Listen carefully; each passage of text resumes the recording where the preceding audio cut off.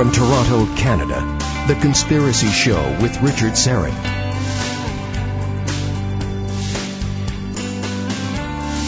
And welcome to the Audio Imaginarium. Come on in, weary traveler. Hang your cloak on a peg, grab a stool, and come gather around the fire.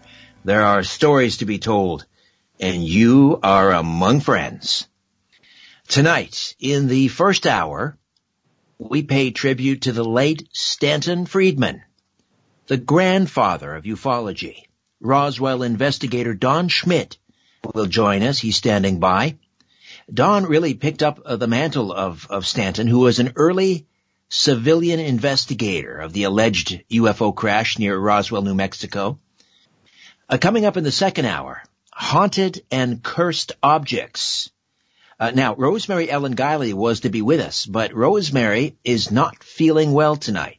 In fact, she just moved out to Seattle.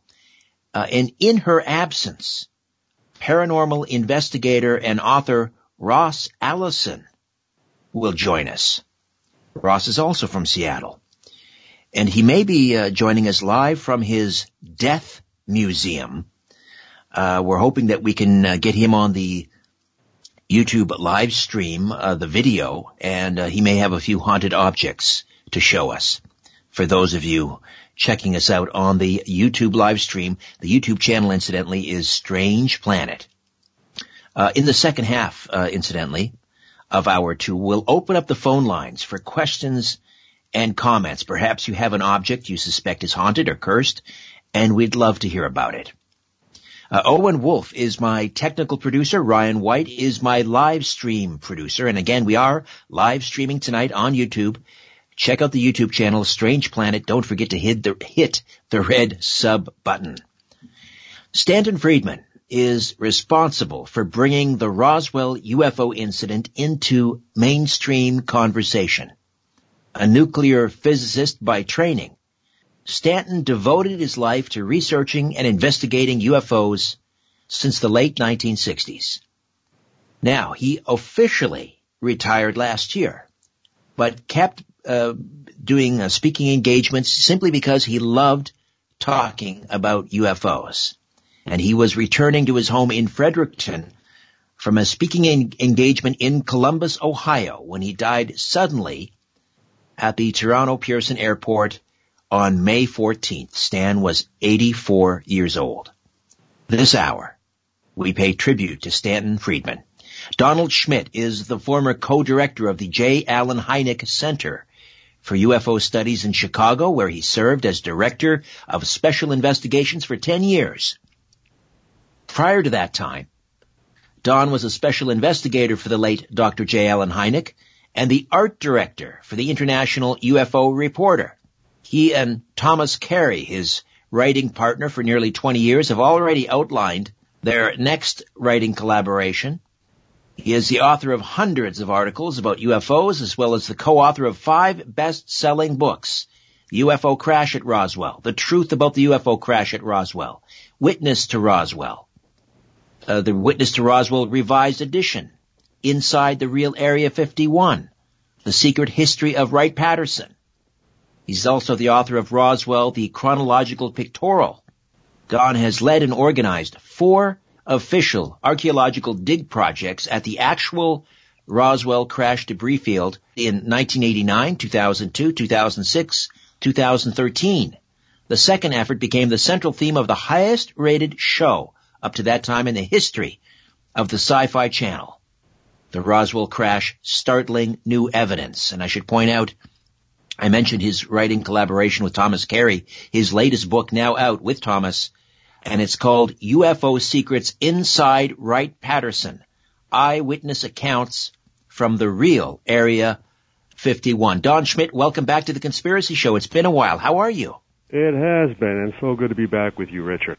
Now, just set the table. You know, after the Roswell crash in 1947, there was a big flap for a while. It died off quickly, and then it was really lost to the world until late 1970s. And again, Stanton Friedman obviously played a huge role in reopening the Roswell case. Take us back to the late 70s and Stanton Friedman's meeting with Jesse Marcel. Yes. Well, Marcel was the head of intelligence at the 509th Bomb Group at the Roswell Army Airfield back in 1947. He was the central officer who not only was first sent out to investigate the crash, but then would become the patsy, the fall guy. He was ordered away from Roswell up the chain of command, and then he participated in the infamous balloon press conference, where he was ordered to pose with the substituted weather balloon with the radar reflector kite, the Rowan target device, as it was called at that time, and sworn to secrecy, told not to say another word to the press, until 30 years later, he was dying of emphysema and realizing that it wasn't coming out. It was one of the things that Marcel had been assured of time and time again. Just be a good soldier, Jess. It'll all come out in the next 5 years, 10 years. You'll be vindicated. You'll be a hero, and the rest will be history. Well, 30 years later, he realizes it's not coming out. And he breaks his oath. He goes public. And one of the people that was immediately tipped off to, Stan, who you should talk to, is this retired lieutenant colonel who actually handled pieces of a flying saucer. And Marcel, was reluctant at first, but Stan, for his dogged determination and realizing that he potentially had a tiger by the tail. And Stan was like me in that we always have preferred nuts and bolts. The same with Dr. Hynek, and I could not be more fortunate in that I got to work with both Dr. Hynek and Stanton Friedman. And both of them, they like to, as I would say, be able to go across the street and kick the tires, so to speak. And right. He realized that with Marcel that, my God, if he's telling the truth, we're talking potentially about the biggest story of the millennium. And the rest is history, because within the next 2 years it would lead to the first book on Roswell Incident, which was co-authored by Charles Berlitz and William Moore.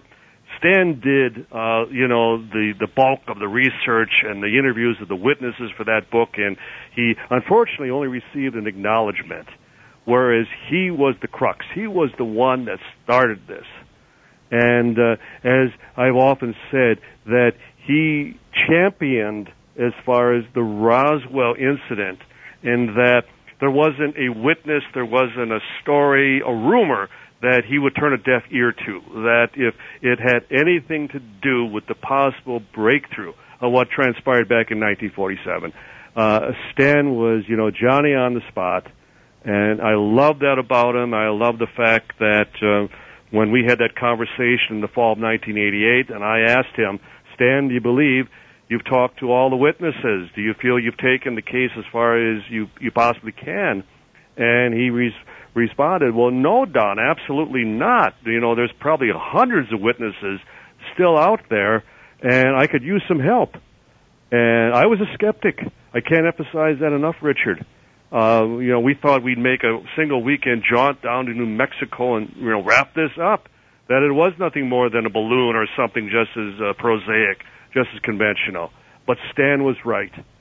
I mean, I am proud to admit that I was wrong about Roswell, and Stan was 100% right, that it indeed was the crash of a craft of unknown origin that was not manufactured on this planet. What was your aha moment? Was it in conversation with Stan? Did he introduce you to somebody that convinced you?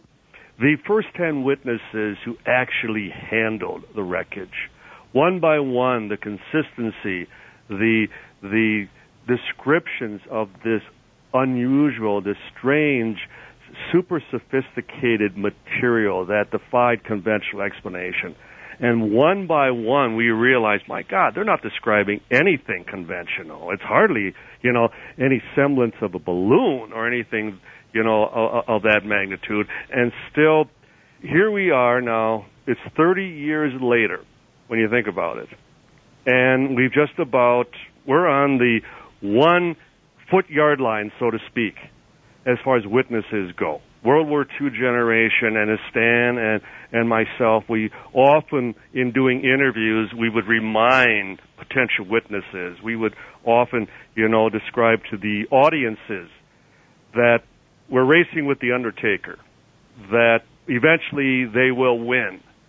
But the very thought that because we have been totally committed and devoted to this for the past 30 years, and in Stan's case, 40 years before just passing, that we believe that, as we've been told many times, that we could take this in any court of law and win hands down.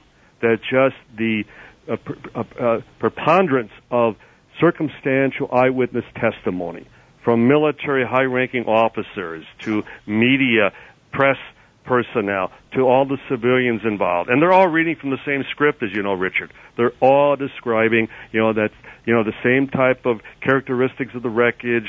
And then when we get to the bodies, also, the identical descriptions.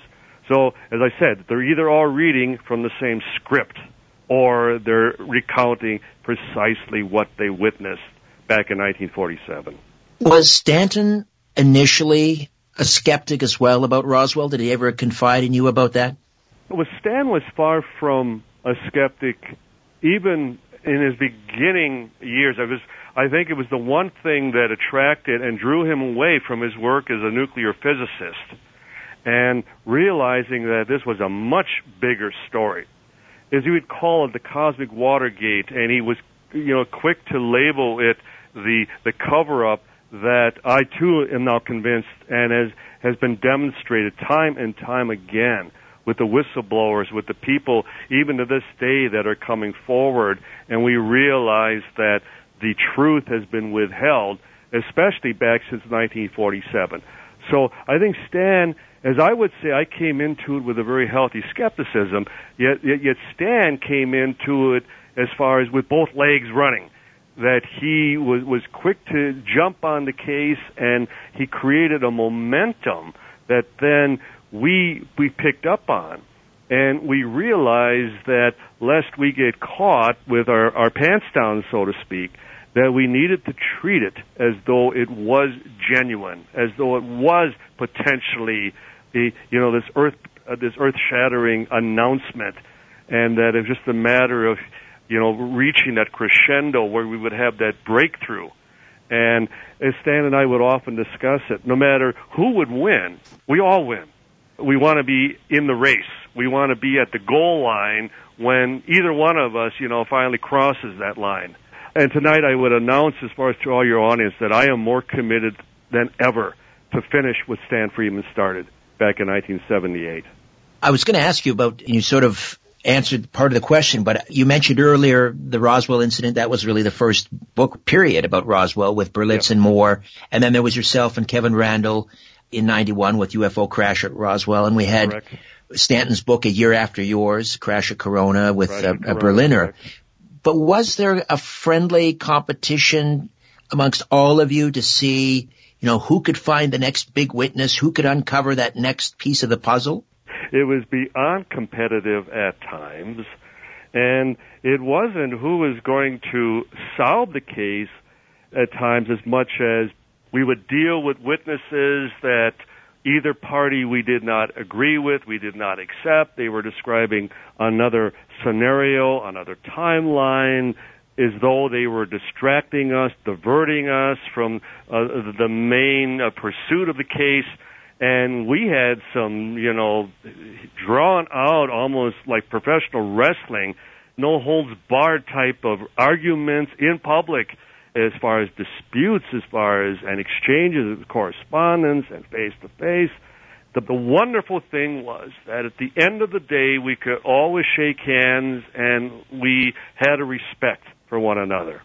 We respected each other's research. We respected, the point being that we had to at least retain not only a united front, but, and I will give Stan, again, all the credit for the fact that as much and at times that we disagreed on certain aspects of Roswell, that whenever we would be doing a program together, we would be interviewed for a documentary piece together, that we had a standing professional agreement that we would only discuss that which we agreed on. That it was never a case publicly, well, you disagree with this, or I say this, even though you don't believe in it, and that's where the competition always took a back seat. That when it came to professionalism, professional courtesy, we always presented a united front in public. And I tip my hat to my late good friend Stanton Friedman, because he always honored that agreement, and I know I always did as well.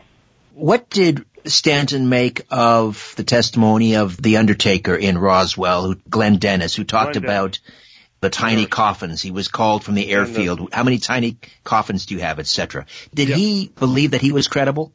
Yes, he did, right up to the end. And Glenn Dennis, we spent a good amount of time not only trying to verify and find out as far as the true story, the history of the nurse he described. We pretty much are convinced that the phone calls to the Ballard Funeral Home did indeed take place. We discovered multiple witnesses, a former attorney, a former chief of police, a former ambulance driver, who all described to us that within days after the incident that Glenn was confiding to them about the bizarre phone calls from the base hospital regarding the availability of these child-sized caskets. And then we spoke to the son of the very truck driver who was on contract with the funeral home, who actually made the unscheduled drive all the way from Roswell up to Amarillo, Texas, where they would acquire their regular caskets, and that he indeed picked up a number of child-sized caskets. And the son described to us when they returned back to Roswell that much of the city had been cordoned off, that they had to circle to the west, coming in from the east, and then wind their way into town, just attempting to get to the funeral home. His father would drop him off and wouldn't return to the next morning, and then he told him, "Son, it's true. It was all true. What the funeral home required the caskets for." Now Stan was the first one. Now we had a bit of a race as to who was going to talk to the mortician, Glenn Dennis, first, and Stan did get to him just a matter of days before we did. But from then on, it was still a mutual cooperation, and we worked together on establishing Glenn Dennis's bona fides, so to speak. And there was never any dispute, and this competition of, well, I spoke to him first, or, well, but we got more information on him later, that type of thing. No. We, again, our disputes at times were in regards to witnesses that turned out either to be legitimate or discredited after the fact. And there were times that I honestly had to say to Stan, you were right. You were absolutely right, and I apologize. You were right on that one. The other amazing witness testimony came from the New Mexico Lieutenant Governor, Joseph Montoya. I first heard this story from you down in at the UFO Congress. You told it to me from one of my TV episodes. I remember that, yes. Just walk us through. Yes. Yes, walk us through Montoya's testimony. This is the lieutenant governor, basically second in charge in the state next to the governor, who happened to be at the airfield that day. But just tell the listeners who he was, what he saw, and then we can talk about what Stanton thought of his testimony. Well, you are correct in that he was in Roswell at the time. That has been confirmed. He was there for the dedication of a new aircraft. And to us, it made sense in that as they were attempting to come up with answers, and there was nothing in the Army field manual as far as how to deal with the recovery, the retrieval of a crash saucer, and certainly the remains, the bodies, the crew that were part of that particular crash. And Montoya, the lieutenant governor, just happening to be there. We've also confirmed that he was staying at the Nixon Hotel in downtown Roswell, and we even interviewed his former driver by the name of Red Worley, who picked him up later after two of Montoya's friends, close friends. They were two brothers by the name of Pete and Ruben Anaya. Don, I've got to, pardon my interruption, I've got to jump in here. We're going to take a quick time out. We'll come back, continue to talk about Lieutenant Governor Joseph Montoya, what he saw at Roswell, and our special tribute to the late Stanton Friedman. Don Schmitt, my guest, right here on The Conspiracy Show.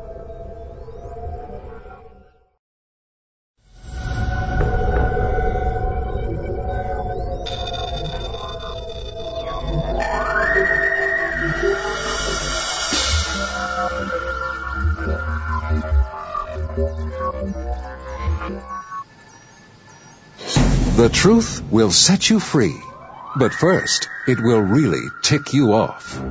You're listening to The Conspiracy Show with Richard Syrett. Well, let's face it, there have been literally thousands of pilot sightings. The problem is pilots don't want to stick their necks out because they're afraid of losing their job.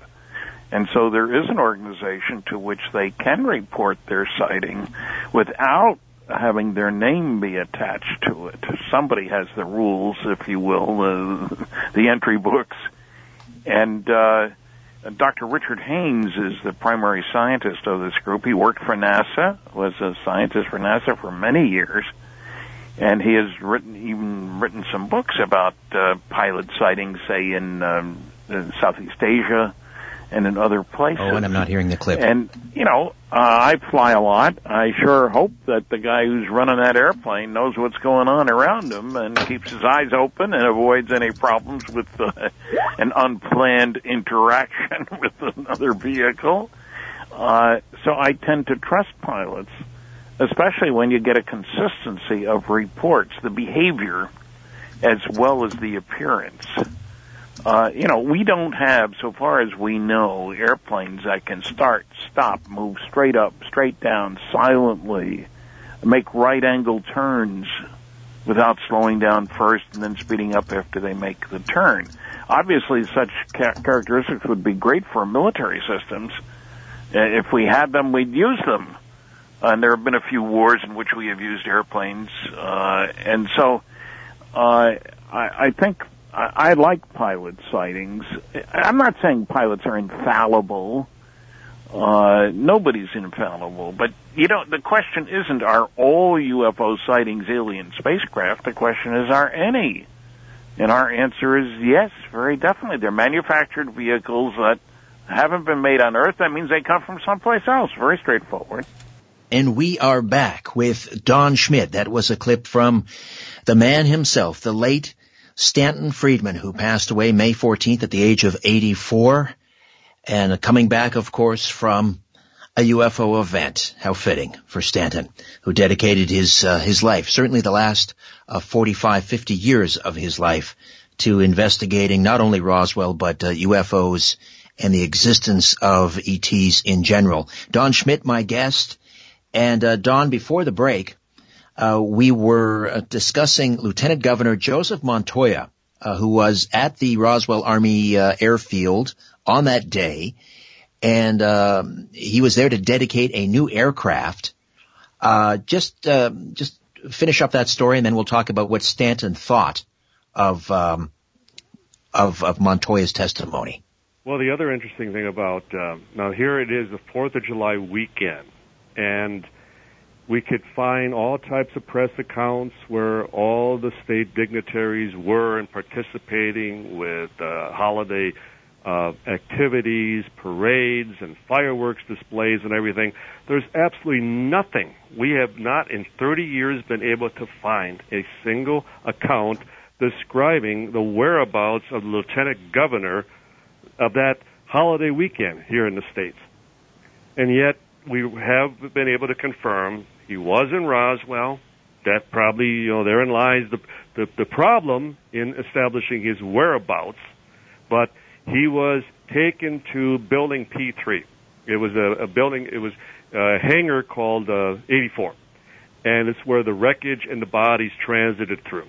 And he was actually shown the bodies. And one of them was alive. He described the movement of the one. And that's when he called up one of the young people, young gentlemen that he had known for years. They were part as far as of his campaign, as far as in getting elected, as far as lieutenant governor, and then thereafter when he became senator of New Mexico, and basically get me out of here, pick me up right now, which they did. They took him out to the house, and all he kept stating over and over again, they weren't human. They weren't human. And then later he would threaten, he would warn them that if you ever repeated anything I've told you, I will say you are liars, and I will deny everything that you would say about me. And so the families were paid visits by the military thereafter, also warning them to keep their mouths shut about the situation. Montoya would never mention this to any of his family, but nonetheless, we heard it from 3 separate witnesses that he indeed, was there. He made such comments. He described what had transpired, and it was a case that a witness that we first interviewed as far as regarding the secondhand testimony. And Stan was always quick to ask anything new. Is there anything new that you've come up with regarding Montoya? Because we're talking of a high-ranking official. We're talking lieutenant governor. Then he would go on to become a high-ranking senator in the United States representing New Mexico. And so he would have been a tremendous witness. And Stan realized that we needed to always look for the high-ranking officials, the high-ranking officers, politicians, the media people involved, because these are the type of witnesses that would always up the importance of Roswell, that we weren't just dealing with a rancher, for example, who first discovered the wreckage. We weren't dealing with children who would be later threatened because they happened to see the wrong thing at the wrong time, that type of thing. So Stan was often on the sidelines encouraging us that if it was a witness that we had learned of, had discovered, he was always quick. What's new on so-and-so? What can you tell me new as far as regarding so-and-so? Have you corroborated? Have you validated, anything you've been working as far as on that particular individual? So that's where the competition always became, we're working together. We're working towards the same cause, and no matter how we parallel our approaches, our investigations, we still always merge. We still always come back that Roswell indeed was the crash of a craft from off the planet. What did Stanton think of your excavations at the crash debris field? One of the major disputes I had with Stan was for having interviewed Jesse Marcel, Sr., the head of intelligence, the man who was out there, the man who, as far as the first officer on the scene, that they never took him back to the scene of the crime, so to speak. And because Marcel had passed away in 1986, so it was a good 3 years before we started our own independent investigation. So I wouldn't be critical of Stan. I would just kind of always remind him. It's like, damn it, Stan, why didn't you do that? Why didn't you take him out there? That type of thing. And in Stan's defense, it was quite honestly the fact that because they were spending so much time just tracking down witnesses, and it was at a time that we didn't have the internet. We had to, actually doggedly track down witness leading to another witness and to another witness and so on before we finally would get to the primary, witness we were looking for. Now you just, type in a name and you can get the whole history of anybody. Right. Back then, we spent, Kevin Randall and I, we used to talk about, we'd spend between the two of us $1,000 a month just on our phone bills. Wow. Tracking down witnesses. And that's what Stan had been doing before us and was still doing. So it was totally forgivable that he found it more important to keep the race going, to keep as far as the effort going and tracking down the witnesses. So again, when we were doing the archaeological work, Stan was always rooting. He was always, did you find anything? Is there anything I can help with? And it was never a case of, oh, there they are again, trying to outdo me or come up with something that it's never going to happen. He, again, our victory or vice versa would have been our victory. And again, I couldn't have had a greater ally in that regard. Did he ever think about moving out there, out to Roswell or to that area, just because he was so, as you were, just so wrapped up with it, so involved, almost on a daily basis at that time?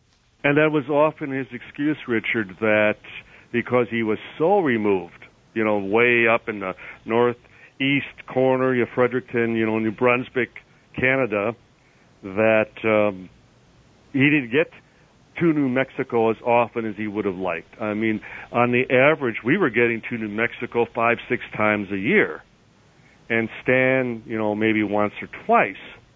And so he often relied on us to fill that void, to pick up those opportunities with new witnesses, and then update him, report after the fact.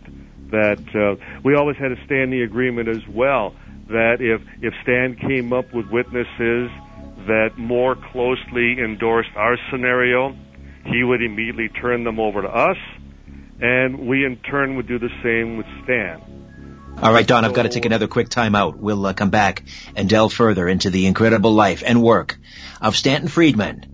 My guest, Don Schmitt, the author of UFO Secrets Inside Wright-Patterson, stays with us. Back with more in a moment.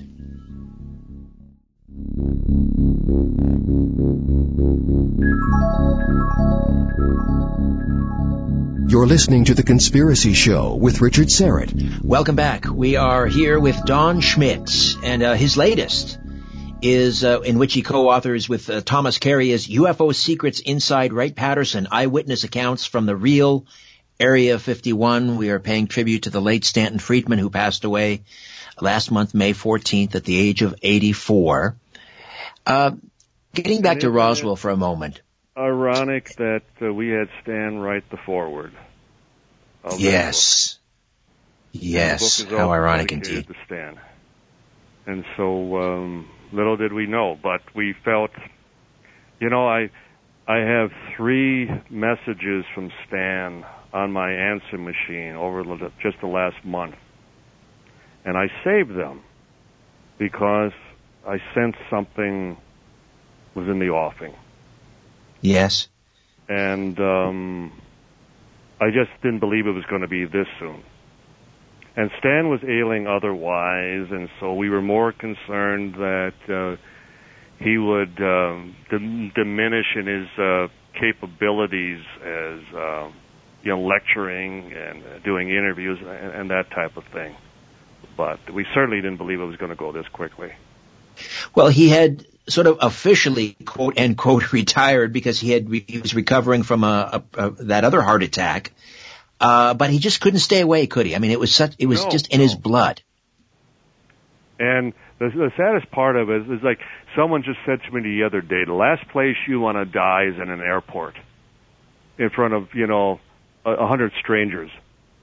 And that just for the sake of a few hours that he could have been home. And that was the other reason in his retiring, that he felt with his wife Mariana that he could finally spend, some quality time with her. And yet, the audiences, the people were still pulling. They still, wanted the foremost authority to essentially come to their town, come to their city, and enlighten them. And he couldn't say no. I guess you could say that really he went out doing what he loved, and that was traveling to these places and talking about UFOs. And we should all be so lucky, Richard, yes. Yes, indeed. This is a short segment. We just got a couple of minutes here, but do you have a favorite personal Stanton Friedman story that's special to you? He had a wonderful sense of humor, and I used to tell him jokes all the time. And whenever we would be in a situation that was a little tense, I knew I could always break the ice, so to speak, and tell him a good joke, and he would laugh at times to the point he would start crying. And no matter what, he just always looked on the bright side of things. A more positive person I have seldom encountered. And there were times that we would be in the field, working together, interviewing witnesses. There'd be other times where we'd be racing to the airport at 4 o'clock in the morning from Roswell back up to Albuquerque. And a quick story, I wasn't there, but I was told right after it had happened that Stan had just spoken in Amsterdam. And some lady had presented him with a gift of some chocolate brownies. And he was packing up his table and getting ready to head back to the airport. And someone yells out, Mr. Friedman, I hope you're not taking those brownies with you, are you? And he said, well, no, they look delicious. I'll have them on the way home. And she went, well, no, you can't. Well, why not? Stan asked. And she says, well, because they're full of marijuana. and Stan, without missing a beat, he just, oh, my God, would have been hell getting through customs. When you said Amsterdam and brownies, I had a feeling I knew where that was going. Yes. and Stan, he could be so naive at times, and then at other times, he could build a rocket ship. Right. Imagine being a nuclear physicist and having that kind of a job, that kind of a career, and then to give that up to study UFOs. Was that a tough decision for him, do you know? Yes and no, because whether he had worked like with General Motors or even General Electric and Rockwell, for example, there were a lot of broken contracts, he would describe. There were a lot of times that they felt they were on the brink of a major breakthrough with some of the new prototype, new engine and reactor devices and so on. And, again, he'd get a pink slip, like, sorry, your services are no longer needed. And I think he may have had some reservations, but I think this was then making that quantum jump into where it actually was applied. And he then, in seeking new propulsion and new technology for going to the stars, here he was actually meeting it halfway. He was, investigating the phenomena that actually had mastered the technology, had arrived here, and Stan was in the vanguard, extending his hand and saying, welcome. And so I think he knew he was doing the right thing, and certainly we all would applaud and are convinced he did the right thing. All right, Don, one final time out. We'll come back and continue to pay tribute to the great man, Stanton Friedman, right here on The Conspiracy Show. My name is Richard Serrett. Stay with us.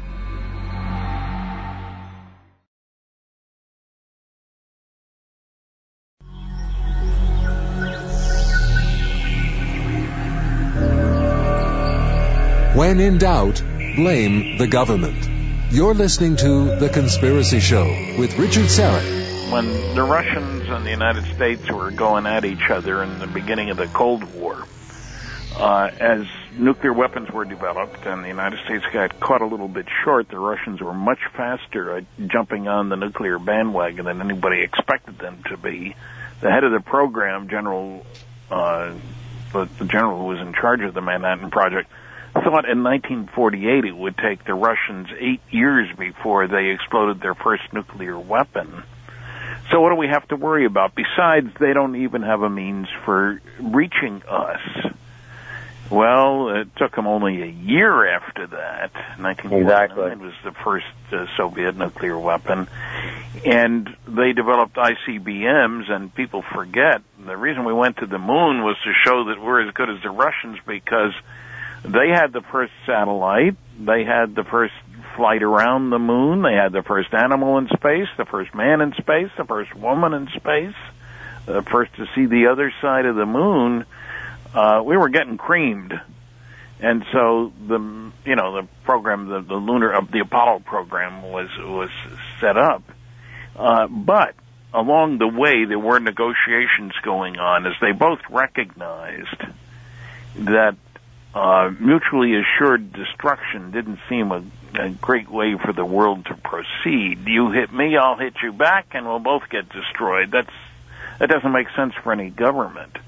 And I should mention that there was this enormous increase in the power of the nuclear weapons. The first one released the energy of about 16,000 tons of dynamite. That's in 1945.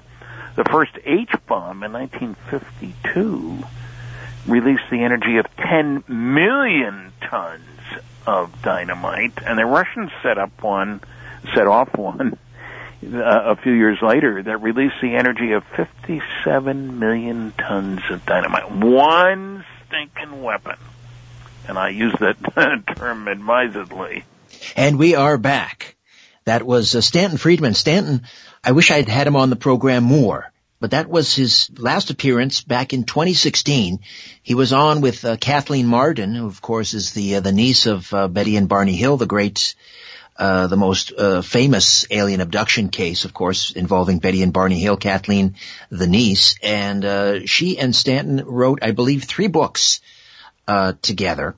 Don Schmitt is with us, Roswell investigator and a colleague and friend of Stanton Friedman. We pay tribute to Stanton tonight. Just a heads up, coming up in the next hour, Ross Allison will be with us from Seattle, paranormal investigator, author, stepping in last minute for Rosemary Ellen Guiley, who's feeling a little ill tonight, but we'll be talking about haunted and cursed objects in the next hour. Now, back to Don Schmitt.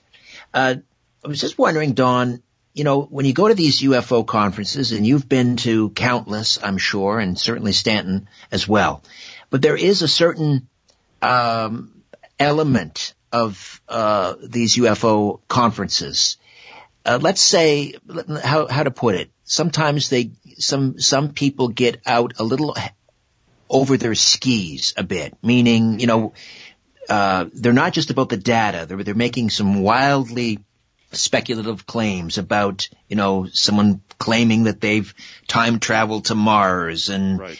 And there's a lot of that I think undermines sort of the credibility of the UFO arena, particularly when the mainstream media is paying attention. Was Stanton frustrated by that kind of discussion? When people really sort of went, over the bend, if you will? I don't know that I would use the word frustration as much as that he tolerated the situation. One of the things, like, we have the annual festival coming up in Roswell now in just a matter of weeks, commemorating the 1947 incident.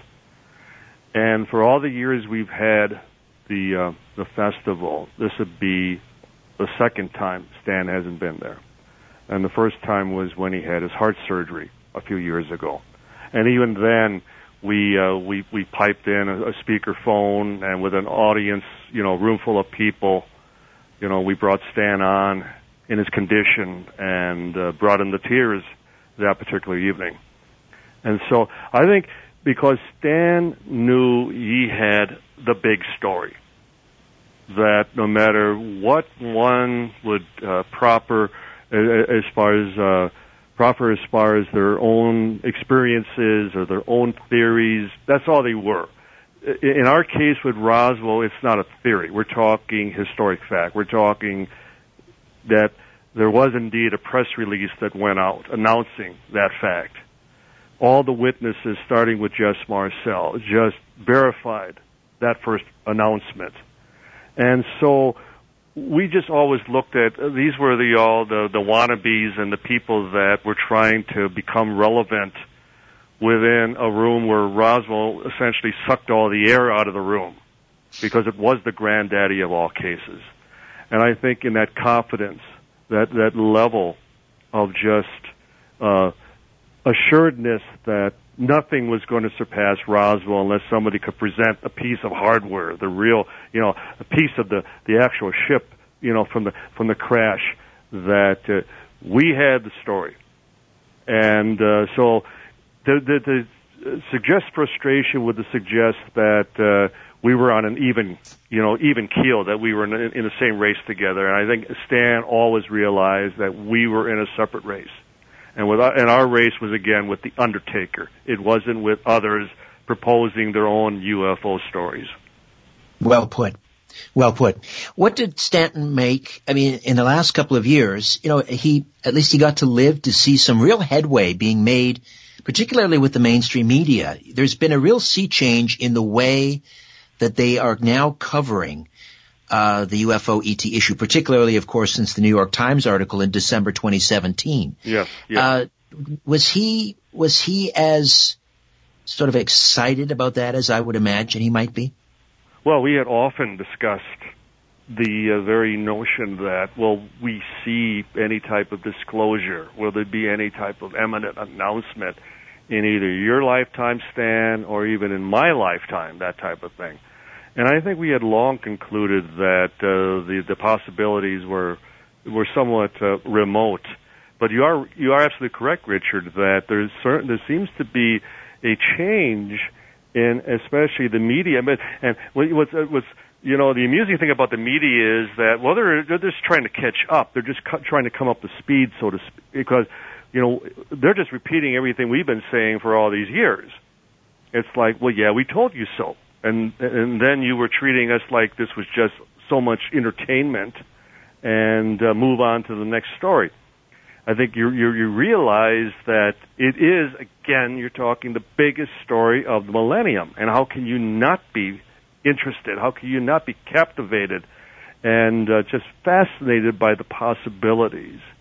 So I think in many respects, for Stan to have seen this now in the last year, that he could be much more confident that he played a heavy hand in bringing us to that point in the history of UFOs.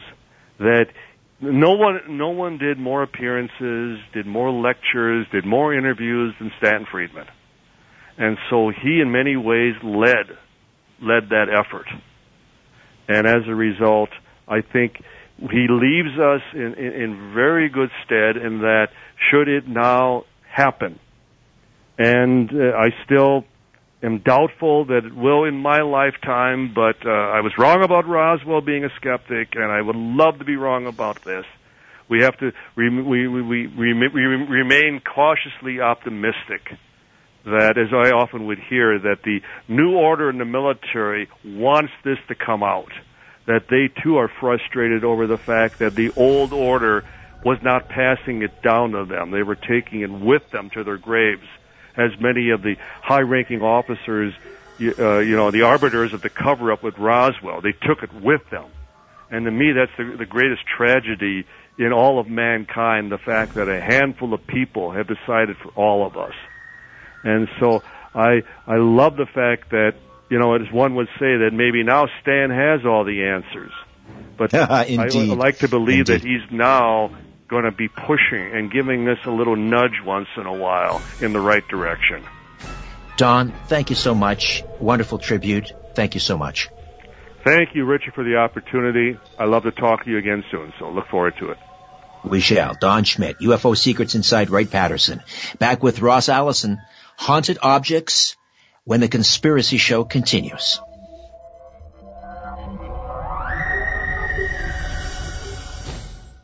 Liberty Mutual Insurance presents and Doug.